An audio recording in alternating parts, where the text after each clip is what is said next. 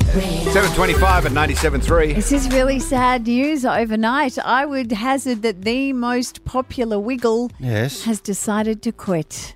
I'm talking about this one. Oh, no. Emma the Yellow Wiggle. Yes. She has announced overnight that COVID, during lockdown, she reassessed her priorities and realised she was missing too much about being at home. Mm-hmm. So she used to travel like 10, 11 months of the yeah, year. I mean, yeah. those guys were everywhere for the millions of fans right around the world. She said, I'm also really looking forward to devoting more time and energy to completing my PhD Wow. that incorporates my ongoing passion for sign language, dance and film editing, and to have more time to work with the deaf community. There's no song about PhD, is there? No, there isn't. Fruit salad, there's hot potatoes. Sure, they could make that one sexy. Adele has been talking about her brand new album 30, which is set to release on November 19. Gee, there's a lot happening on November 19 Isn't in there? Queensland, isn't there?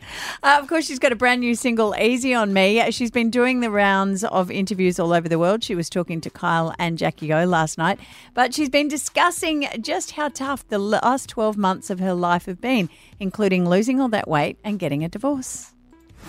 I mean, it was overdue, but it was exhausting and it was really hard work. But, you know, I was able to take the time that I needed and stuff like that, which isn't a given for everyone. I'm very aware of that. But the more and more you put it off, the worse and worse it gets. And I've been putting it off anyway for years before, you know. Now I am chilled as anything.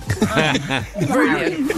So you could come across the border on November 19th and be in home lockdown for 2 weeks listening to Adele's new album. There are worse things that could happen in your life, I'm Okay. just saying.